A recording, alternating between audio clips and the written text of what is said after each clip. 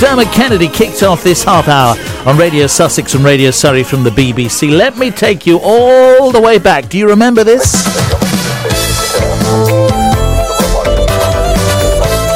Yeah, Oscar from 181 receiving. Yeah, what's red flag at, Narika? Is PR's on the blink, Sarge? Oh, great. You two anywhere near the scene? Yeah, about 2 minutes. Come here! Sorry, love. Move back. Come here, I said. Stop! Come here! 40 years of the bill today, to this very day, in fact. And my lunch break guest is Edward Kellett, who hails from Eastbourne. He's a TV historian, and to coincide with the 40th anniversary of the show, on this very day, in fact, he's written his debut book, Reaching a Verdict, which looks back at the groundbreaking police drama The Bill.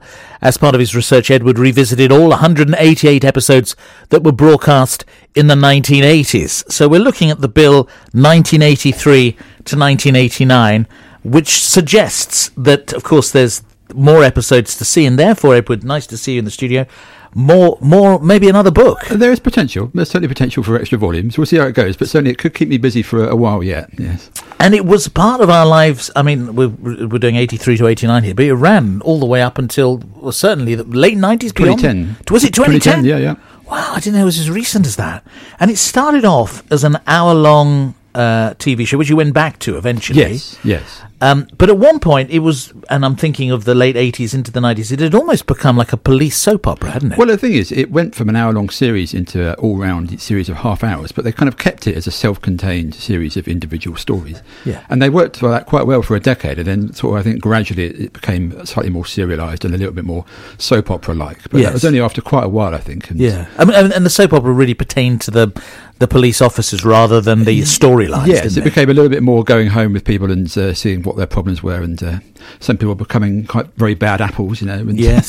serial killers on the loose. Absolutely, it was a bit more sort of dramatisation, wasn't there? But it kind of reflected fairly accurately, as I remember it. I mean, feel free to correct me on any of these facts, but as being accurately depicting policing in the 80s, in the same way that one could say, unfortunately, the Sweeney represented policing in the 70s. Well, that's the thing about The Bill. It's the only police drama one can really think of that is about the police, not about crime. Yeah. And so it really kind of shows you the ugly side of the tedious side. It shows you the boredom of having to wait around to do something. It shows you statistics, PR, all that kind of thing, complaints, all that kind of unsexy stuff that makes it fascinating. And that's interesting to make a hit out of that as well, because they did look at all those more mundane aspects of policing. Yes. But it seemed to still captivate the public. Yeah, well, I think so much of it is the way it was filmed, a kind of groundbreaking way of filming things, really, with single cameras following people, very long takes, ambitious takes. And I think just a cast of people that had great chemistry and were just absorbing and fascinating for people to watch. And they like to get sucked into that world, I think, and root for those characters or root against them sometimes. But it was a kind of appealing world for people to dive into, I think. And the opening credits, which were fairly consistent, yes, they kind of set the scene for those ambitious shots, because that was one long shot. That wasn't seen before either, was it? No. That's kind of long kind of takes of people moving straight towards camera. First, they started with some moving feet. Then the sirens of the cast kind of screeching to a halt, and then it goes you straight into the titles. Yeah, it became a very familiar thing. I think everybody got used to. I mean, I remember the 90s watching as a kid. In and out, dipping in and out, then so did 15 million other people. So it was kind of one of those background things, that people just got used to and thought would always be there, I suppose. But not to be, not to be. So, as you being considerably younger than I, you remember it from the 1990s, you revisiting episodes from the 80s, these are things then, and because it was ongoing, there weren't repeats, because it was constantly being shown, and we didn't have channels that repeated things in the way we do now. So this would have been fresh material for you when you started your research. I first got into it about 15 years ago when I got the DVDs of the early series, and just thought to myself, this is something very different from other crime dramas. It's kind of quite violent and dark, but it's also quite wacky and daft. Yeah, it's got the two things alongside each other, sort of light and shade together. And I just became more and more interested in it over the years. And then, of course, the show came to an end, so suddenly it became an outdated archive thing. But then, very, very luckily, I found this podcast run by Oliver Crocker that interviews people, and that really gave me the basis and the inspiration, because it was such a hit of people interviewing stars of the show and crew members.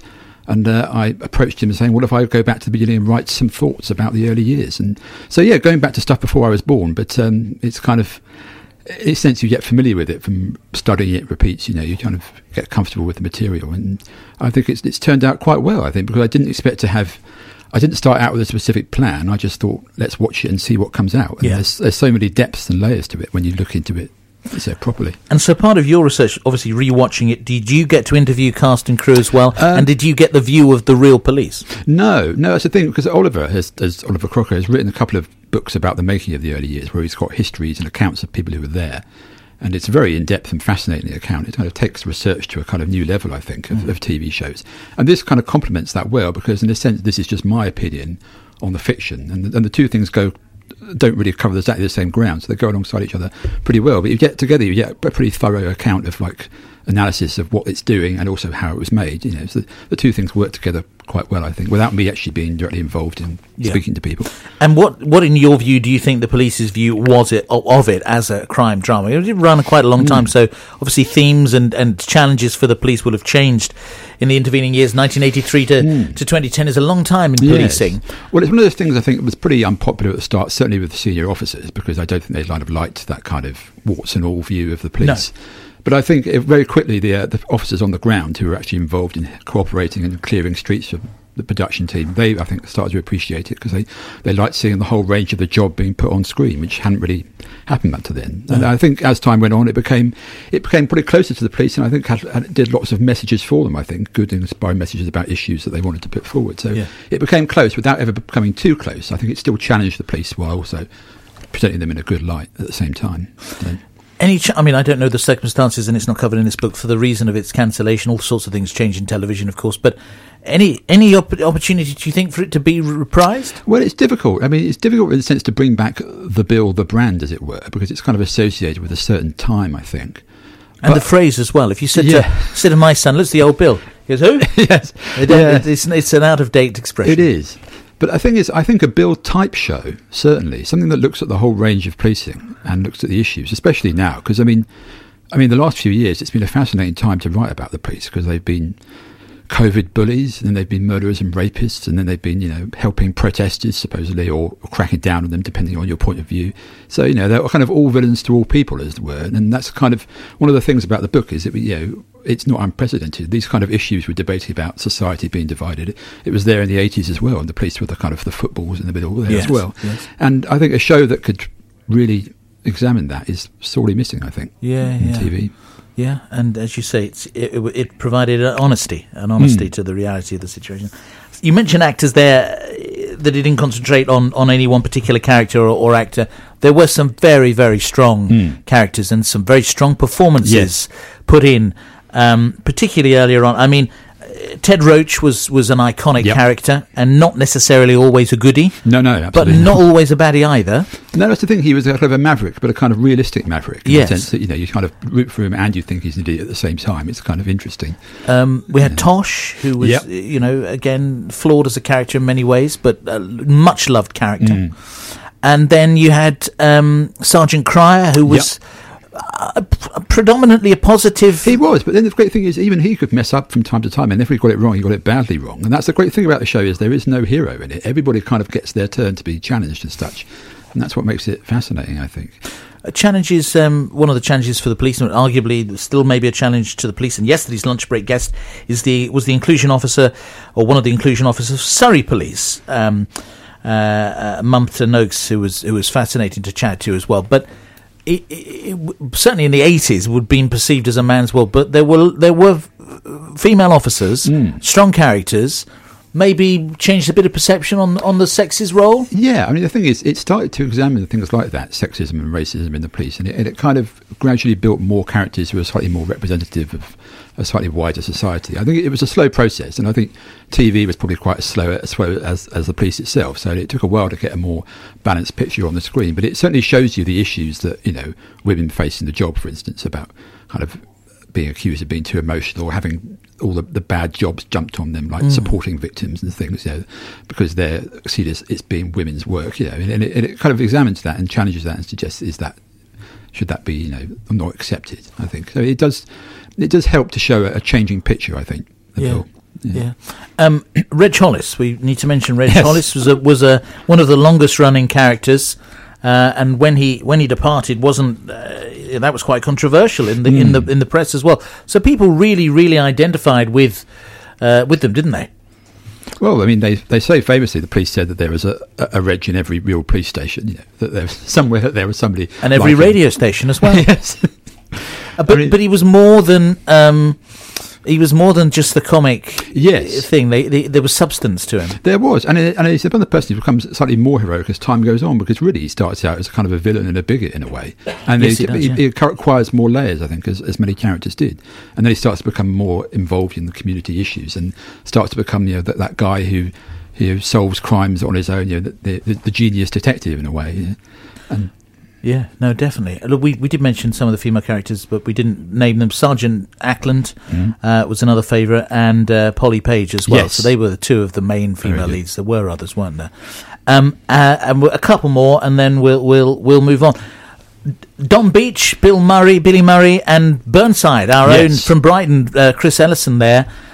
These were very, very strong characters. Well, I mean, they were the icons. I mean, they're the people you need. A long-running series needs people like that with charisma. Somebody who just draws his eye when they're on screen. Great mastery of the one-liners. I mean, some of the Burnside one-liners were very memorable. Like the famous one, when he wants somebody charged, possession of an offensive mouth. Things like that. Which come into the public psyche, don't they? In the way, and that also provides the kind of soap opera element, because it's drawing parallels with the sort of banter that Mike Reed would have as Frank Butcher in EastEnders and things like that, and you come up with it. What next for you then? You've paralleled this. There could be more Bill stuff. Hopefully there could be moving on to the second phase, which would be the early 90s, which is again another great period of the show. Again, lots of hard-hitting, controversial stuff, and much the same cast of characters in it. So that would be a good second step, I think, to move on to. And a different TV genre altogether. I mean, you're a TV historian, so you obviously you are across TV in general. Yeah, well, I mean, I'd like to look at some other shows from the 90s, I think.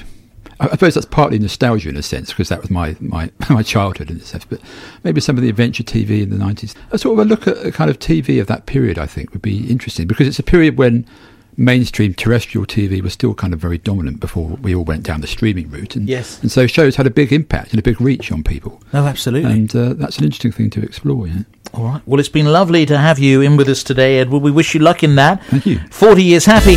Happy birthday to the Bill today. I've been chatting to Edward Kellett, the 40th anniversary collector's edition of Reviewing the Bill, the early years, 1983 to 1989. I should just mention the small print, the important small print. Available Amazon, Waterstones, and also available on order devonfirebooks.com. And I should also mention, I mentioned to a colleague earlier on, but he wasn't interested, that the front of Sunhill, the facade, the exterior, was shot in Collier's Wood, just down the road from where I grew up. So there's an industrial estate there that you go through. And even now, when I drive past, I say to my kids, that used to be the front of Sunhill Police Station. I mean, I say kids, they're in their 20s now, and they're as disinterested now as they were maybe 10 years ago, but that's kids for you. Edward Kellett, thank you for being our lunch break guest.